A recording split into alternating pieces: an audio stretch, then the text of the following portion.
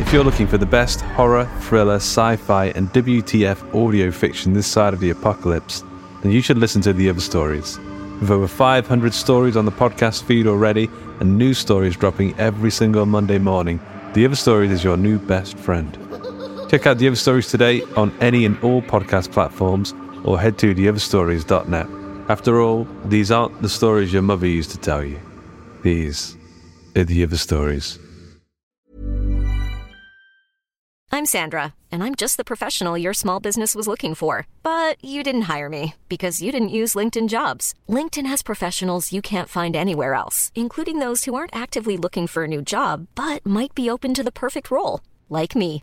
In a given month, over 70% of LinkedIn users don't visit other leading job sites. So if you're not looking on LinkedIn, you'll miss out on great candidates like Sandra. Start hiring professionals like a professional. Post your free job on linkedin.com/people today.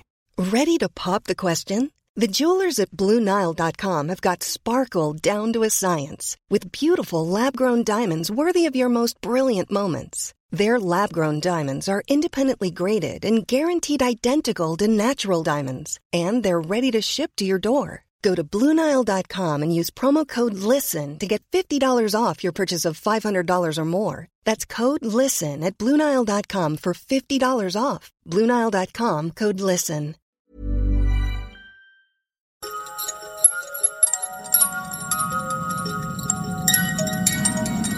Hang on to your balls. It's time for the Horror Hangout Podcast.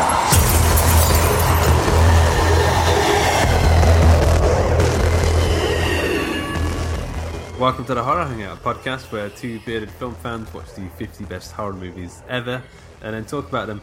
My name is Luke Condor VK, and I'm joined by my regular co-host, Mr. Ben Errington. The OG himself. The OG himself. The original Gary. I am the original Gary. Many have tried to imitate me in the years, but no, I'm the original. Yeah. How are you? You good? You got your caffeine? Good. I got some caffeine in a little mug with my name on it, and I've got some protein.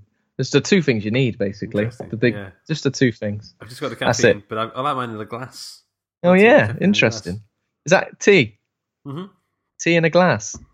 Yeah, it was like a glass mug thing, but for some reason it does taste a little bit different. It's a little bit better. Is it like the Coca-Cola from a can, Coca-Cola from a bottle? Coke in a can, I'm telling you, is the best way to have Coke. Yeah, Coke in a can is the best, or in line format off of the ass crack of No, I've got confused, mate. You know when you get like tomato soup and you sort of scrape out the bottom bits of the soup and then you lick the spoon. It's like kind of metal. I like that in my can. I like that in my Coke. I have a metallic twang to it. Yeah. I like the first few sips of a can of Coke when the fizz really hits you and you're like, it's refreshing. It's refreshing, but it's also intense. Yeah. It doesn't get talked about enough as being a real great experience. Pain for pleasure sort of experience, like a Toblerone. Like you can't eat a Toblerone without like damaging your mouth. Yeah. The roof of your mouth just gets absolutely dented. It's like biting another chocolate tooth, like a jaw. Yeah. It's not very straightforward, is it? You'd think that they would have sort of worked out a few other shapes. I know it's called Toblerone. Yeah, I think the idea is supposed to break one off and then put it in your mouth, but you can't do that because you get chocolate all over your fingers. You got to know it, mate. And getting chocolate on your fingers is annoying. Yeah, it is annoying. It is, mate. It is. Yeah, super annoying. I'm annoyed just thinking about it. Yeah, I can tell. Yeah. Right. Okay. So this week we are not doing one of the 50 best horror movies ever. We are doing a dishonorable mention. We went with Sleepwalkers, which I think was my choice, 1992, Mick Garris, Stephen King affair, and I kind of figured this was a dishonorable mention because it's got the whole mother-son thing going on. But before we get into that, have you done any other mother-son things this week? Have I? Yeah. What did you just ask me? Have I done any mother-son? Let's not get into that. Any horror outings? I didn't have any horror outings this week. So this week's been quite a dry week for horror wetness. I don't know what I'm trying to say here. I did see Paddy Considine's Journeyman, which he directs and stars in. So like a boxing film, which and I'd seen a few bits and bobs of it, but I don't think I'd seen a trailer.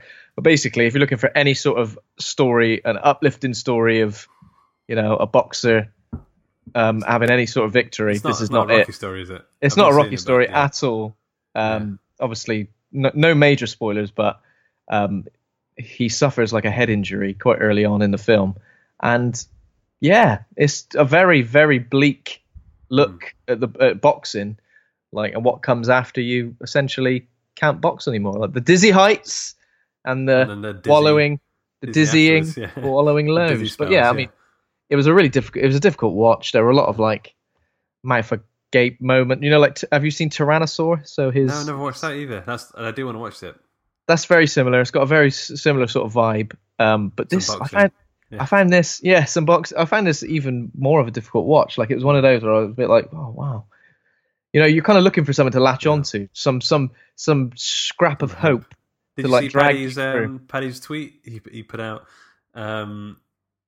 It's not like rock, because he's in a band as well. When he says, he's talking about how when you're in a band, you can play to an empty room and you still play music that you love, but cinema isn't the same. So he said he was on about how no one had really turned up to watch Journeyman, so he wasn't too sure if he was going to make many more films. Oh no! He did this a couple of months ago, this tweet, so he might change his tune. Yeah, maybe he's changed his tune. Maybe he was having a bad time, Yeah. But it's got Jodie Whittaker in it as well, who's the new Doctor Who. Yep. Yeah. Doctor Watt. Dr. Watt. She was great. I mean, there's a lot of good performances, and there's a real raw human story. Yeah. But it was a gut punch. Obviously boxing pun meant there. Yeah. But it was a gut punch. I came out of it a bit like, oh bloody hell. I don't know. I expected something different, but still, good and a good performance. And I think I'd like it to make more films. Yeah. I really would, because it doesn't have to be. And he called me dude. He's sounded me ever since. And you are a dude, so that's good. Yeah. I didn't watch too much because obviously we're doing the two recording twice today. So I just watched these two, but I did watch Hot Fuzz as well. Uh-huh. Very nice. Because recently watched World's End and Shaun of the Dead, I was like, I need to watch the rest just to sort of get a feel for it. And I think Hot Fuzz, you know what? I think it might be better than Shaun of the Dead. I just think. Yeah. I think. Do you know what? Yeah. I can get on board with that. It's just like a couple of moments. There's more to it. It's like, I think Edgar Wright is this is his best example of his British comedy mixed with the sort of animated camera movement sort of thing that he does. Like there's a scene where the Andes sort of pop their head off the screen and come back on to one. Like that is just inspired. I've never seen anything quite as good as that. And it's like, I don't know if I've mentioned this before, but when talking about this film to you, but it's so many genres, but it's not a send up of any of the genres. Yeah. It kind of it's an action film, it's a horror, it's a mystery, it's like a Miss Marple's a Miss Marple, sort of thing. Yeah. And it feels small scale. It feels like a tiny little, like you said, like murder mystery that would be on British TV, and it feels like a big Hollywood action film as well, and it is hilarious. So that was good. It's a sort of a shame. I don't know if Edgar Wright and Simon Pegg are still writing stuff together. I don't know. I hope so, because I feel like those two together do have a certain magic. They're both. Simon Pegg and Nick Frost are in a film called Slaughterhouse Rules. I don't know if you've seen the trailer for that recently. Yeah. I don't know if they're in it together, because it seemed that in the trailer every scene was one of them and not both of them. And maybe it's a small part for one of them. It would be nice to see. I'm sure Edgar Wright and Simon Pegg have kind of drawn a line under their collaborations, but it would still be nice for them to for sure do something again eventually, because I think, as we mentioned before, Simon Pegg hasn't quite reached the heights that we possibly expected of him. I mean, I know he's in some big films, but anything he's kind of been the lead in, it's kind of been a bit of a disappointment. I think he's done that many things where he is the lead, though. No. And but then so good at that. And what? Sorry. Yeah. No. I was just agreeing. So. Yeah. The only other thing, I've been reading some Richard Lehman books. Have you ever read a Richard Lehman book? I don't think I have. No. So, how do we describe Richard Lehman novels? They're like like in secondary school, where there's a guy on the other side of the room, like cheekily writing smutty stuff, and he sort of passes you a note across the room, Oh and you God. read it, and it's sort of like you can't help but laugh. It's kind of like that, but that guy grew up and started writing like extreme horror sort of novels. It's they're incredibly gory, incredibly like pervy, but also kind of like fun and like debauched and depraved, and sort of like fun slasher films. But like you can't help but sort of smile and laugh at like the ludicrosity, whatever that word is, as you read him. But it's definitely worth reading. He died not too long ago. 10 years ago, 2008, I think. But they say he's like reading Stephen King, but if Stephen King didn't have a conscience, no one comes out good in these stories. Everyone's kind of like bad in one way or another. It's just really fun. So yeah, definitely. There's the one that I read last was called The Island, which is really good. And then I'm reading one called Endless Night now, which starts with four or five like people home and invading these people's home, like killing a load of people. It's about this girl trying to escape, and then it cuts to the perspective of one of the killers who is being forced to do these things, these horrible things. It's good. So definitely recommend checking out if you want to, broaden your horizons from Stephen King and stuff. If people out there, have any of his books been adapted into films at all? I think one, but I think it was a TV movie in America quite a while ago in the 90s or something. I don't think it did very well, but yeah, nothing big. But that's the thing, there's not many authors who do get the big treatment. Apart from Clive Barker got a bit of it when he was doing it himself, but yeah, I don't think many authors do. Richard Matheson, I guess. Oh yeah, Big Bad Matheson. Yeah, but yeah, that's about it really. That's all I've been doing. So, can't be playtime all the time, mate. You got to work hard, haven't you? Yeah. So, Sleepwalkers. Wow. Do you want to tell us a bit about what it is? Sleepwalkers. So, Sleepwalkers, also known as Stephen King's Sleepwalkers, is a 1992 American horror film written by Stephen King, directed by Mick Garris. And the film revolves around the last two survivors of a vampiric shape-shifting species that feed on the life force of virgins. So a mother and son team move to a small town to seek out a young virgin to feed on. Lovely. This is what Empire Magazine had to say. A ravenous mother and son are the last of the sleepwalkers. They are the creatures who prey off virgins' blood and can shift shapes to take form of cat-like beasts. When a teenage girl escapes his grasp and runs for help, the hunt begins for the savage pair who are only vulnerable to a scratch from a cat. Gore aplenty, but unforgivably, there is scarcely a genuine fright nor a clever thrill in the entire film. 2 out of 5. And it's got a 5.2 on IMDb. Yeah, is this the first time you've seen it? Have you seen it before? Yeah, I've never seen this before. I think I was like kind of familiar with the name of the film, and maybe in the recesses of my mind I knew that Stephen King had written it.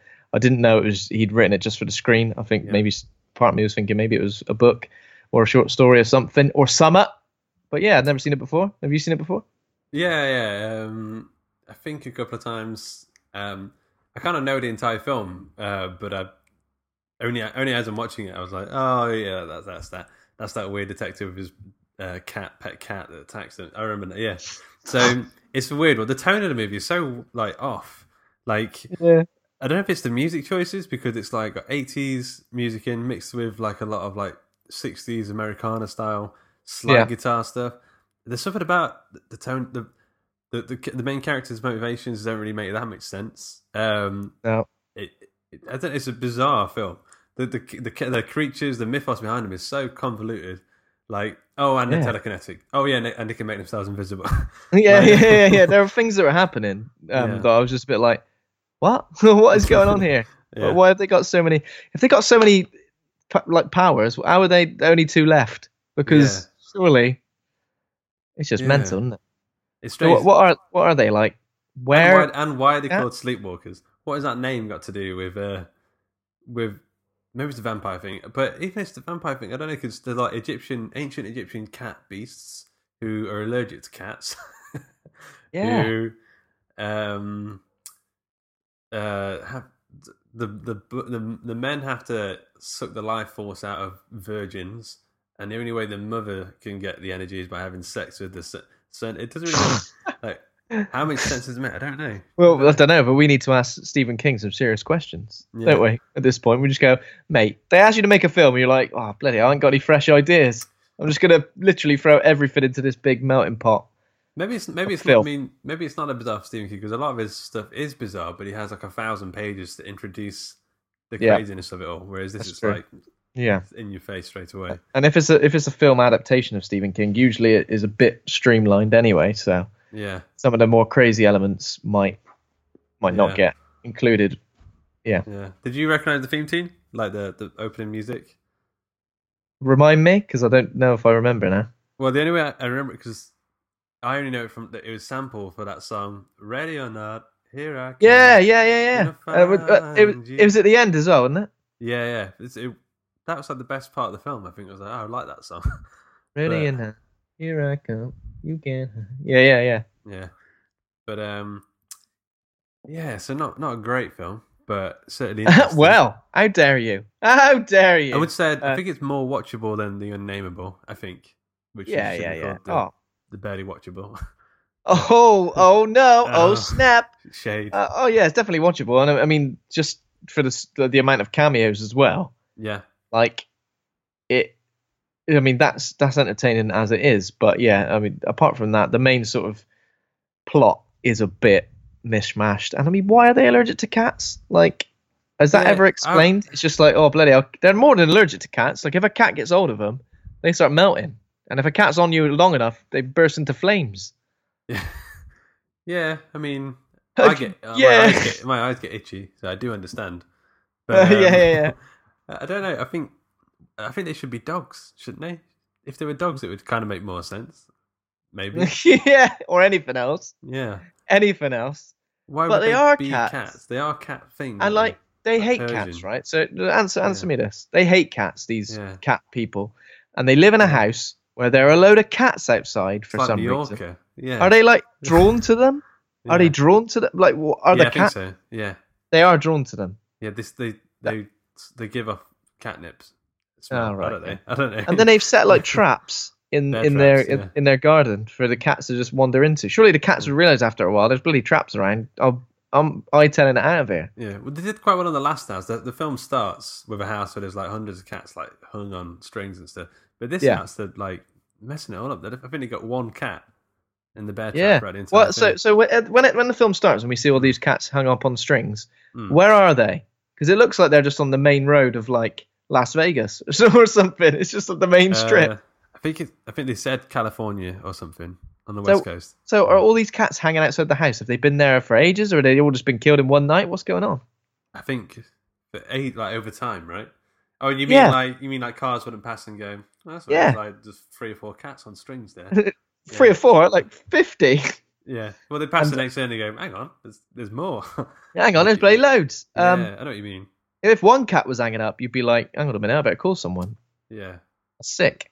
Yeah. So Mark Hamill is one of the police officers who goes into the house with all the cats adorned on it. And then they find a corpsicle. Yeah. Well, let's just quickly talk about the key players. Oh, right. Okay. Yes. Getting excited there. It's all right. Brian Krause plays Charles Brady, who's the breadwinner, the virgin blood winner or whatever. The kind of vampires who don't suck blood, which I'm never really too keen on. I don't like the light through the mouth idea. Madchen Amick, I don't know how to pronounce her name, but she's one of the waitresses in Twin Peaks. And she's one of the she is. Plays Tanya Robertson, who is the target, the virgin target. Alice Krieg plays Catnips Evergreen. I write down here, but her name's actually Mary Brady. Catnips Evergreen. Alice Krieg. There's something about her which I find a little bit sinister.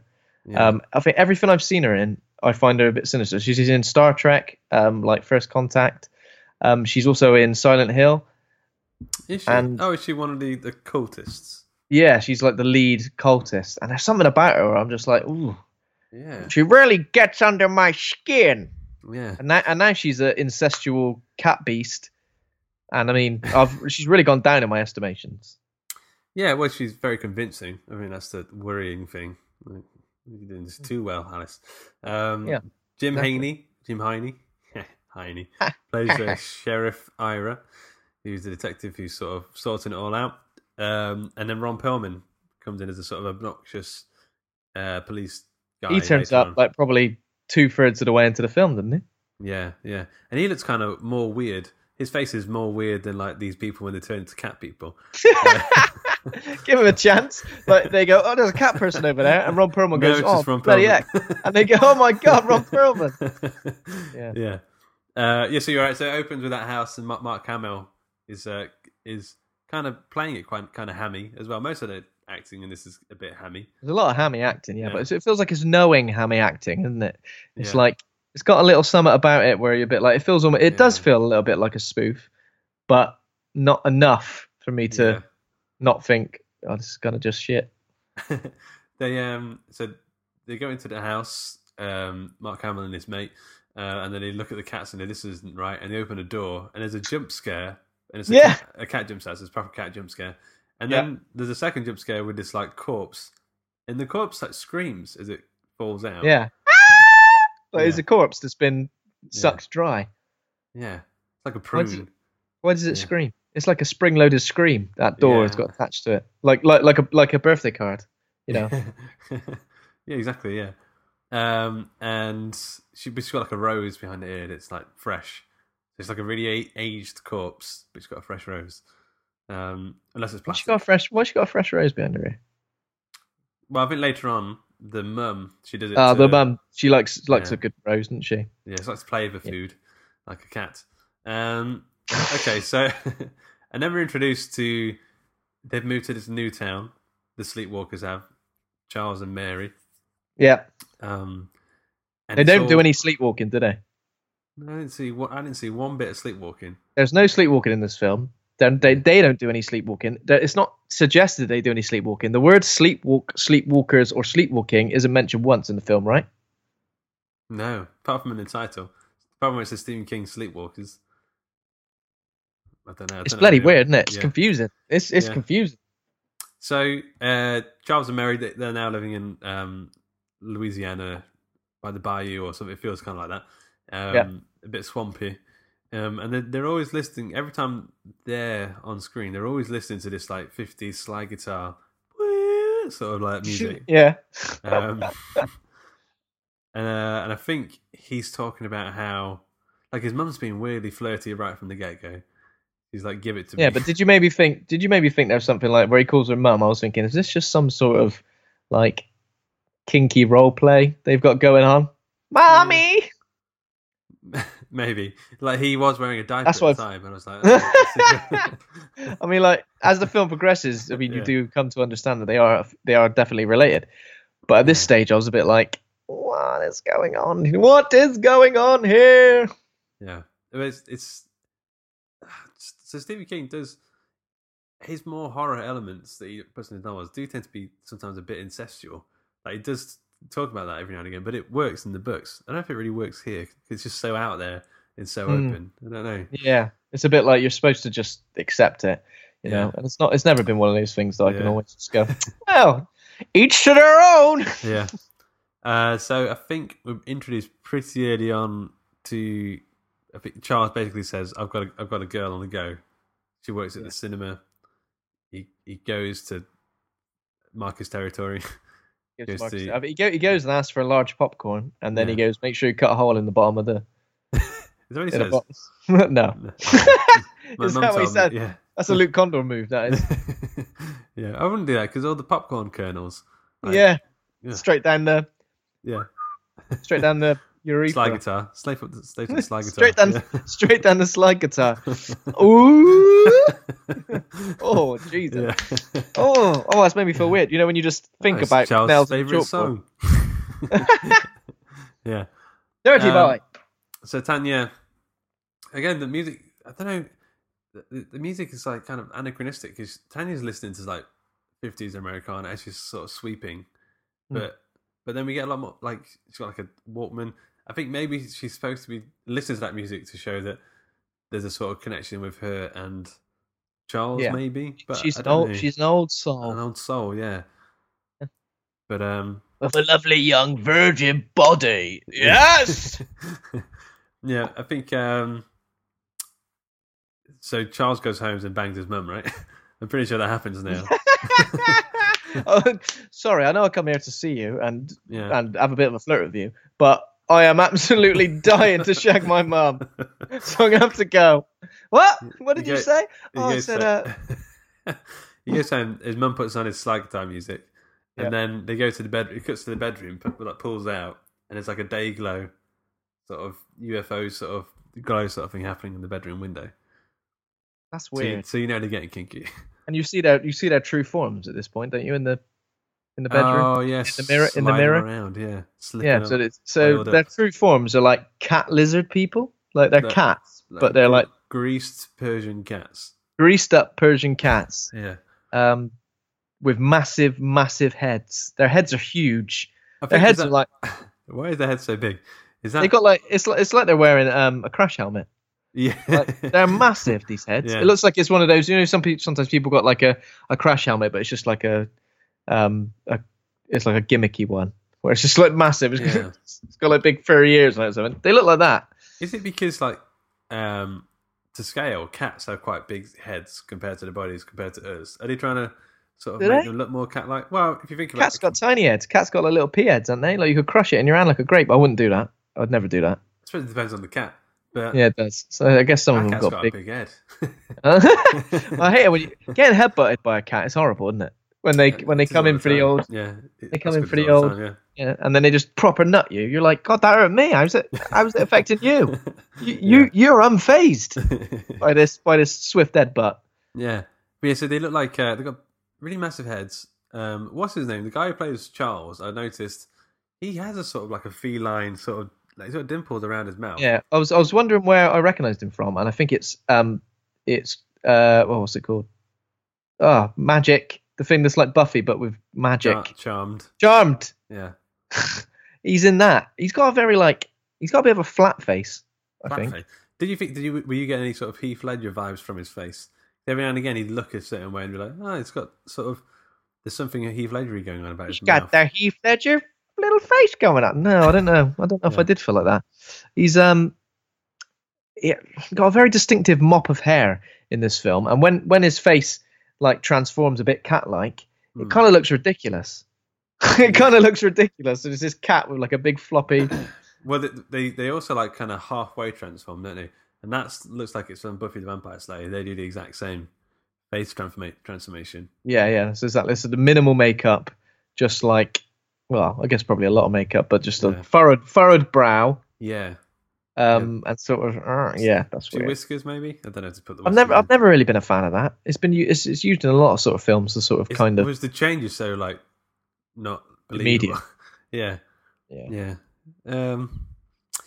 So what happens now? So Charles is courting this young Tanya.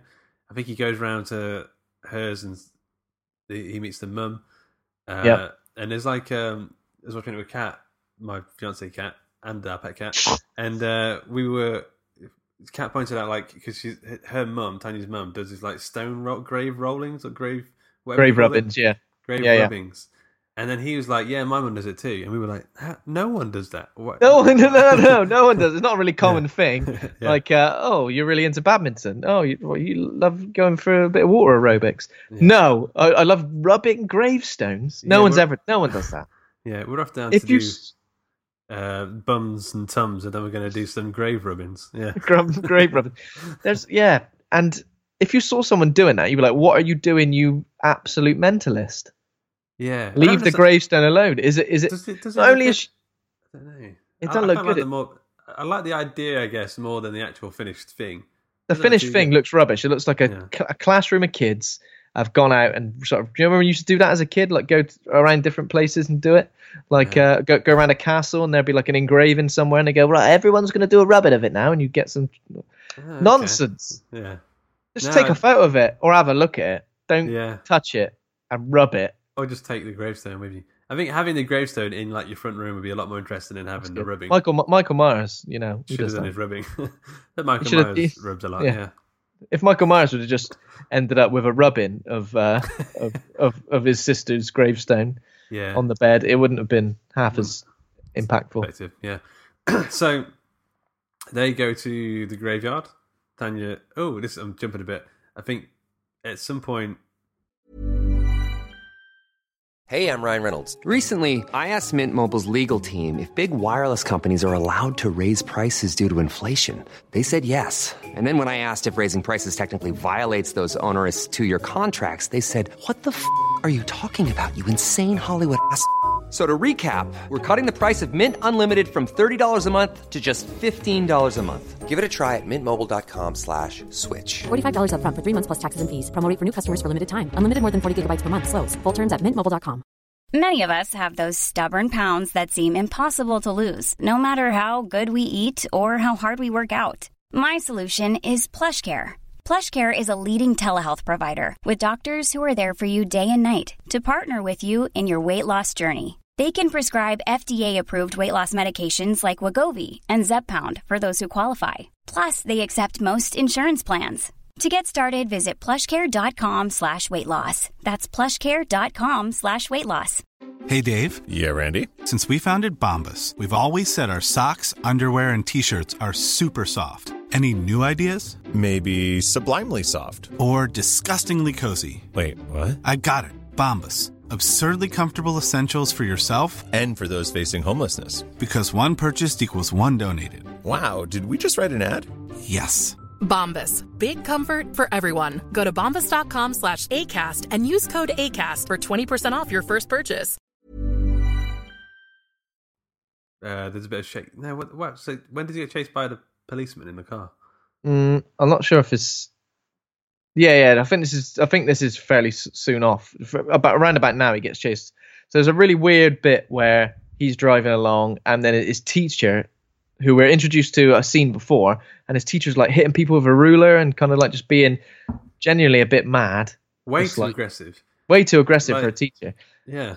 And then he like gets Charles to stop on the road, like pull over. And he goes, you didn't go to that school that you said there was no such thing as Paradise Falls. I've been doing a bit of research on you. I was like, tell me on Monday morning. Why tell me, Jesus.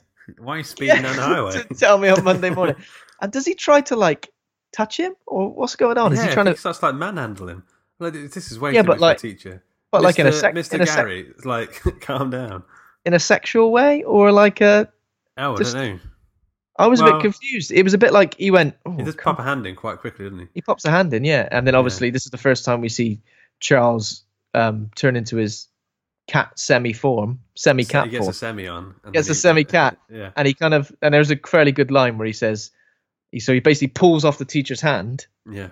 And he goes, I told you to keep your hands to yourself. So here you go. Here's yours. Or something like that. Something a bit. Yeah. I probably murdered that.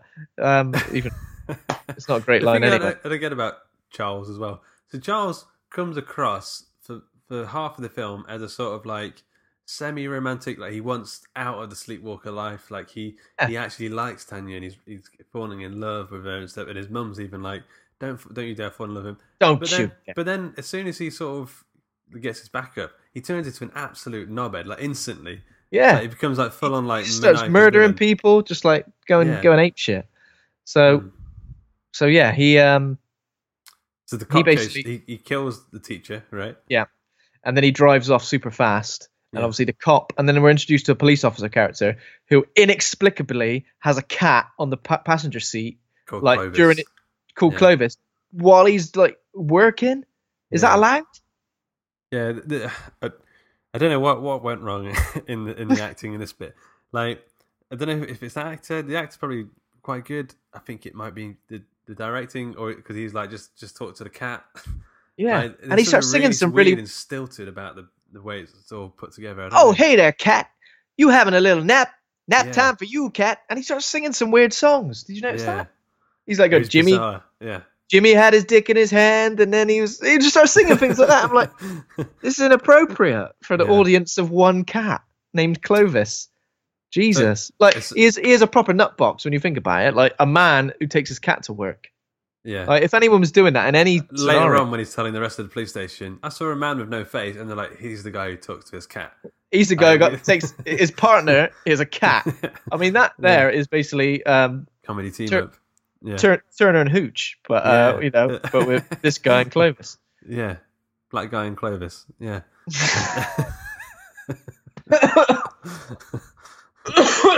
Oh. So anyway, so he gets into a high-speed chase with Charles in his invisible changing car.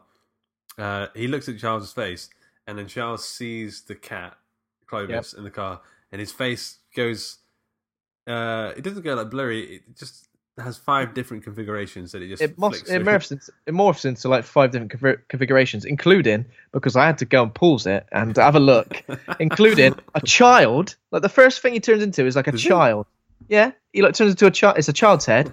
Then it's just like a version of the cat, but like proper messed up, like with the face like. Yeah. And then it's like the half cat person. Yeah. Then it's like a weird version of him, and then it's like the full-fledged massive head cat thing. It's just like, what? Like, what? Just from seeing a cat, you see it. There are cats outside your house, mate. There are 50 cats outside. You've seen what cats look like. Don't suddenly just see a cat and go, what? It's like when a pet cat sees a cucumber, and they sort of like jump out. Yeah. He has the same reaction. They think what do they think it is? Like a snake, isn't it? Yeah, something like that. Yeah. But so he sees cats outside his window all the time. Why is he suddenly so shocked? Well, maybe it's because he's driving or something. I don't know. But he runs away. By the way, he kills the teacher by it looks like he's sucking the blood like an old school vampire. Yeah. But obviously we know that isn't how he. No, and we never see anything of the teacher again. There's nothing like, body's been found, or he's been found sucked off. I think his hand's been sucked off. Yeah. No one goes, teacher went in this morning. That's weird. Where is he? Probably dead. Nope, none of that. Yeah. Forget him. No one found his bloodied ruler anywhere. No, exactly. Yeah. Okay, so the policeman goes back to the police station and is like, look, guys, I saw a guy with no face. Keep an eye out for a blue car. And it's that point which Charles takes Tanya to the graveyard because she's going to take some photos. Also, first off, Charles changes his car, right? Is that now? Yeah. So he can change. So Charles is basically... So in GTA when you go and get a paint job to change your car, so then the police go, bloody hell, don't recognise. Yeah. Oh, who's this guy? Oh, it can't be the same guy as before because his car's blue, but we were chasing a guy with a red car. Yeah. He basically does the version of that, but somehow just thinks it. Yeah, he just thinks it really hard. I tried. He's got what he's got there. He's got the GTA cheat code. Yeah. Memorized, the one where you can just do that. Yeah, with the power of his mind. Yeah, he changes the colour of the car. So, but it's not permanent. Like, it does go back to blue later on when he's not thinking about it. So they go to the graveyard. He's doing some grave rubbings, and at this point we're like, I think he likes Tanya. Yeah. It's kind of got a gothic romance sort of thing going on to it. There's a really weird line as well where he sort of says to Tanya, we better get on and do some grave rubbings. Wouldn't want to go back to your mum and tell her there wasn't any rubbing. And then it cut. He's weird with mums, though, isn't he? We already know he's got a weird thing going on. But then Tanya says, me either. Something like that. It's weird. It's just weird. He has got a weird thing with mums, but only his own. What ticks him off here? He just suddenly starts sucking the blood out of her, sucking the life force out of her. Yes, I think they're having a lovely kiss, and then he kind of kisses her a bit. He gets a bit too intense. He's like, oh yeah, and then she goes, just calm down a little bit, and he goes, I thought you were into it or something. And then I think he just starts going ape shit. So he starts. He's got 2 modes. He just instantly kicks into. I think as soon as he gets horny, that's it. He's a cat man. Yeah. He's a cat man, and then he just tries to suck the life force out of her. So obviously, he opens his mouth and a big beaming light goes into. I mean, it's not like luminescent sherbet falls out of her mouth. It's a bit stupid. It is a bit stupid. But at this point, she's like, "Get off me!" She whops him with the camera. She takes a few photos at some point as well. And then they chase each other around. I think she gets. She puts a corkscrew in his eye. Yeah. Yeah. The policeman at this point turns up because the car's gone back to blue. Yep. So he pulls up and he's like, I think Tanya gets away at this point. She gets in his car. Yeah. And then he's like, don't worry, Tanya, babes, I'll sort it out. And then he gets the pencil in the ear, maybe? Yeah, and then Charles comes up behind him, shoves the pencil in his ear. He falls down onto the side of his head. The pencil goes even further into his brain. We know it's the HB 2.5 or whatever the thing's called. So it's like a hard pencil. It's a hard pencil.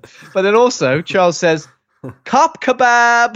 Do you remember that? See, this is bizarre. The word is like Freddy Krueger style, like things coming out of his mouth. Yeah, it's insane. Cop kebab. Surely, like as a sleepwalker or whatever the hell he bloody is, Catmandu. He wants to like keep a low profile, right? He can't just go around murdering teachers and cops like on the same day. Quipping all the time. He's supposed to be the gothic romantic type, not the Freddy Krueger quipping murderer. But yeah, so he kills him. But Clovis obviously comes to the rescue. I think he gets a couple of good scratches in. Yeah, and he starts like smoking, you know, from where he's being attacked by the cat. I mean, he's really allergic to this cat. Yeah. Clovis goes apeshit as well. Clovis is not hypoallergenic. Like, he's super hyperallergenic. Yeah.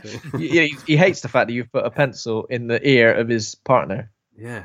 And somehow, inexplicably, the cop is still alive. And like he's got a pencil like all the way in his brain, but he sits up and tries, and he shoots Charles, but then Charles turns around and just grabs the gun off him and shoots him.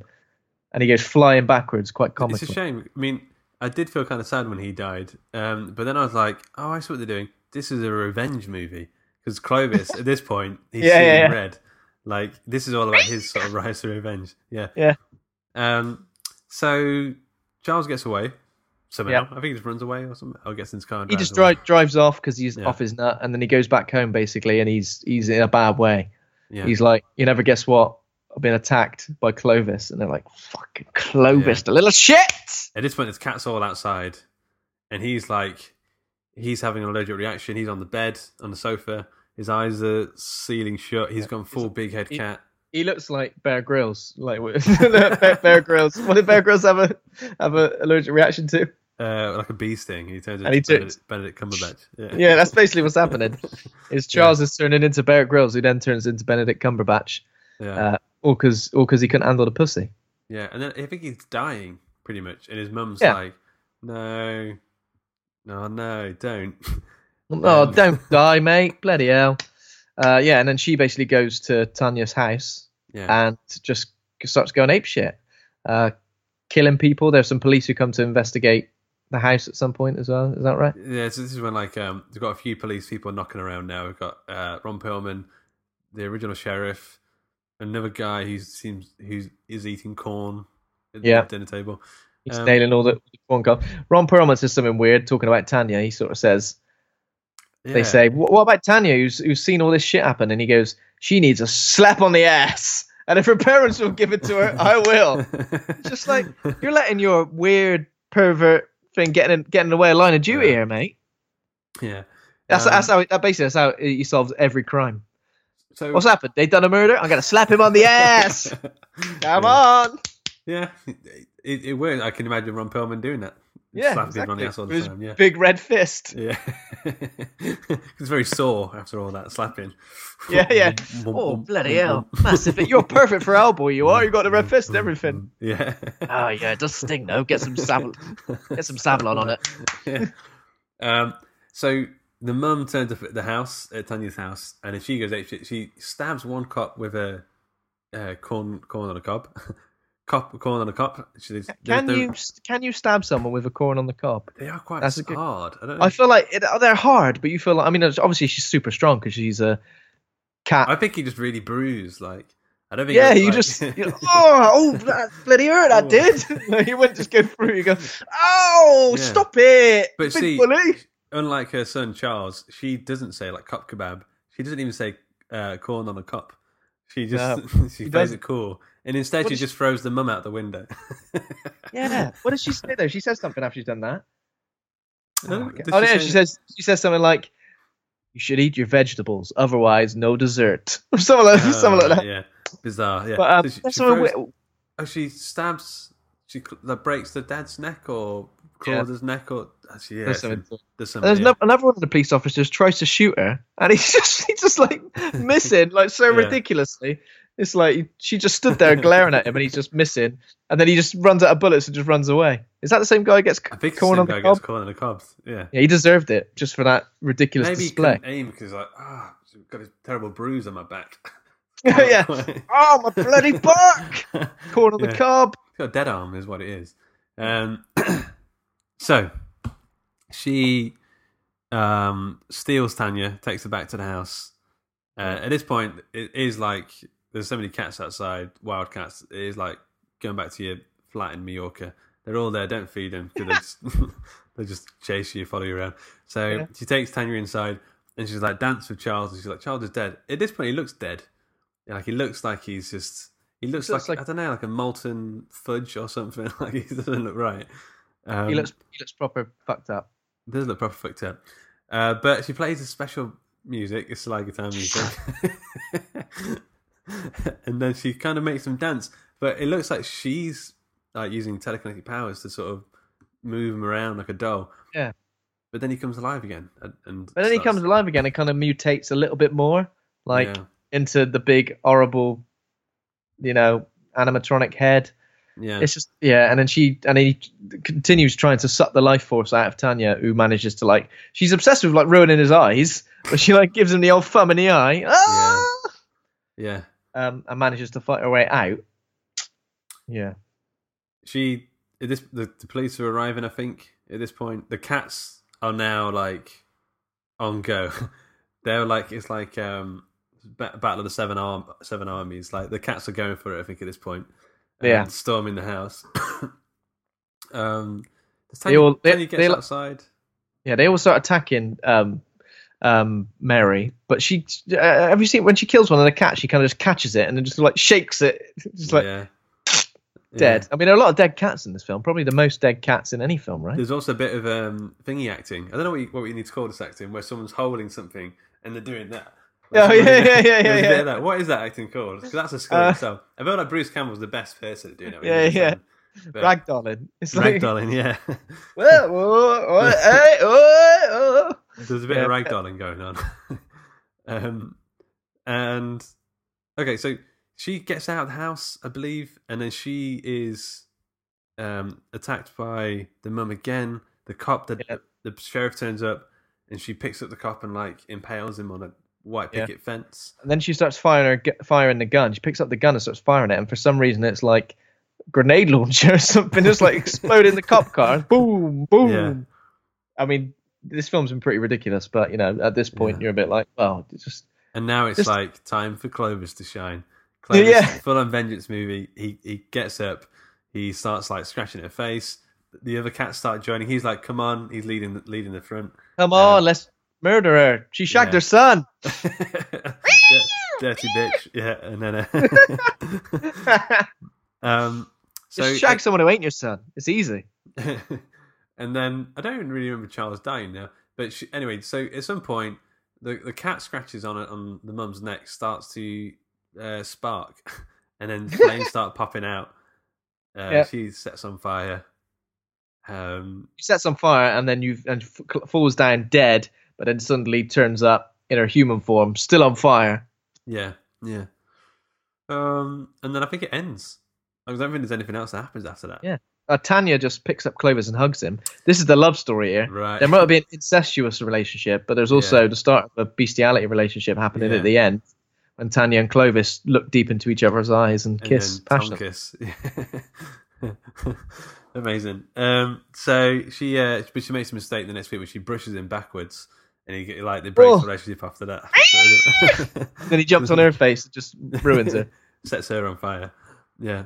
Okay, so that's how it ends. So trivia. There wasn't too much to choose from for this one, so I had to make some shit up. So number one, this was director Mick Garris. It's his first Stephen King adaptation. He later went on to do feature-length films and television miniseries. How many Stephen King adaptations did he do? Including this? No. On top of this. Additional. Another 3? So I can only think there's The Stand. Oh, The Stand. Yeah, The Shining. He did the other version of The Shining. The TV version, yeah. Bag of Bones. Oh. There's one called like Rose or something. I couldn't think of all of them, but it was 6 on top of this, so 7 altogether. But I couldn't remember what the other ones were. There's something about Rose that I think might. So I'm assuming he must have been hired by Stephen King to make all of them, right? I think they got on really well. Because Mick Garris, by the way, if you're a podcast fan, Mick Garris has a podcast. It's called Postmortem with Mick Garris, and he interviews horror filmmakers and stuff.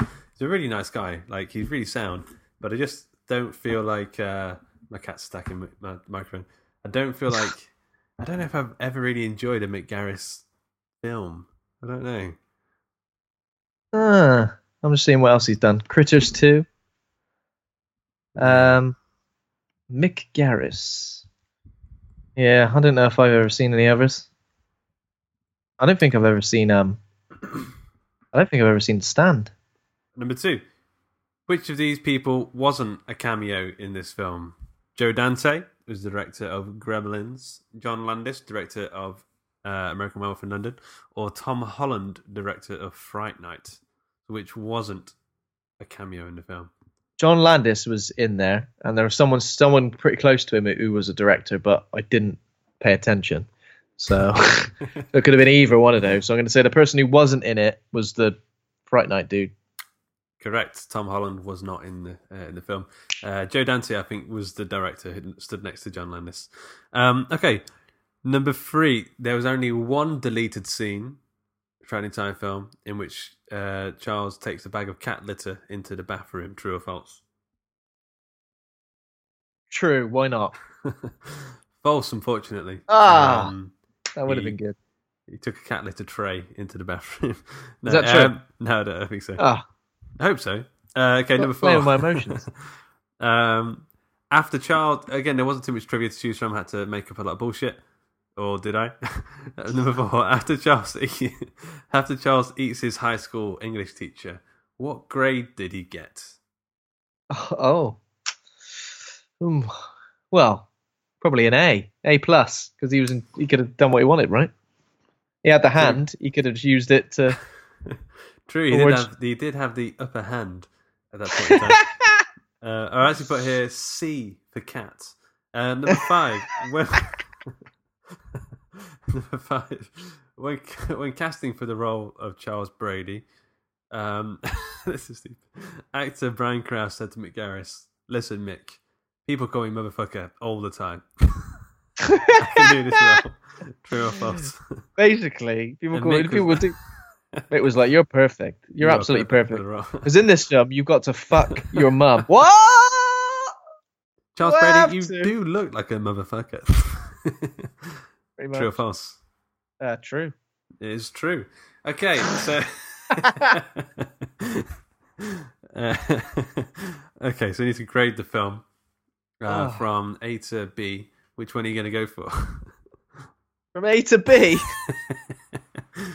Yeah. I don't know, mate. I'm going to have to go lower than that. I was going to do C for cat, but I can't. I'm going to have to do a D for dog. A D-, I think. Yeah, D for dog egg. I went for D as well. A little dog egg. Yeah. I feel like I understand something maybe what they were going for, kind of like a fun romp of a sort of horror film, but the tonally it's kind of all weird. It's all, I don't know. It's something doesn't quite work about it. I don't think they kind of went all the way one way or the other. No, it doesn't feel like one thing or another. It just kind of feels like it kind of sits in the middle somewhere. And when ridiculous things happen, it's hard to just go, well, it's just because this film's ridiculous. It's easy to just go, what is hell is going on? Yeah. Okay. So next week we'll be doing the number 1 on the 50 best horror movies ever. So this is the best horror movie ever made. The next one, not this one. Yep.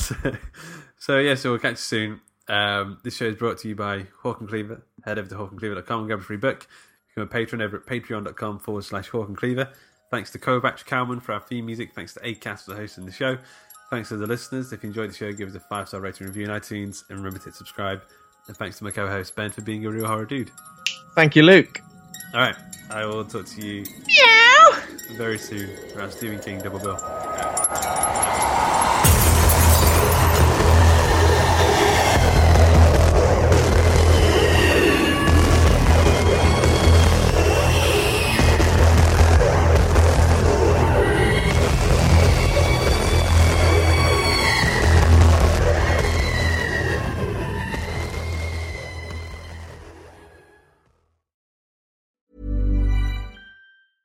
Hey, it's Paige DeSorbo from Giggly Squad. High quality fashion without the price tag. Say hello to Quince.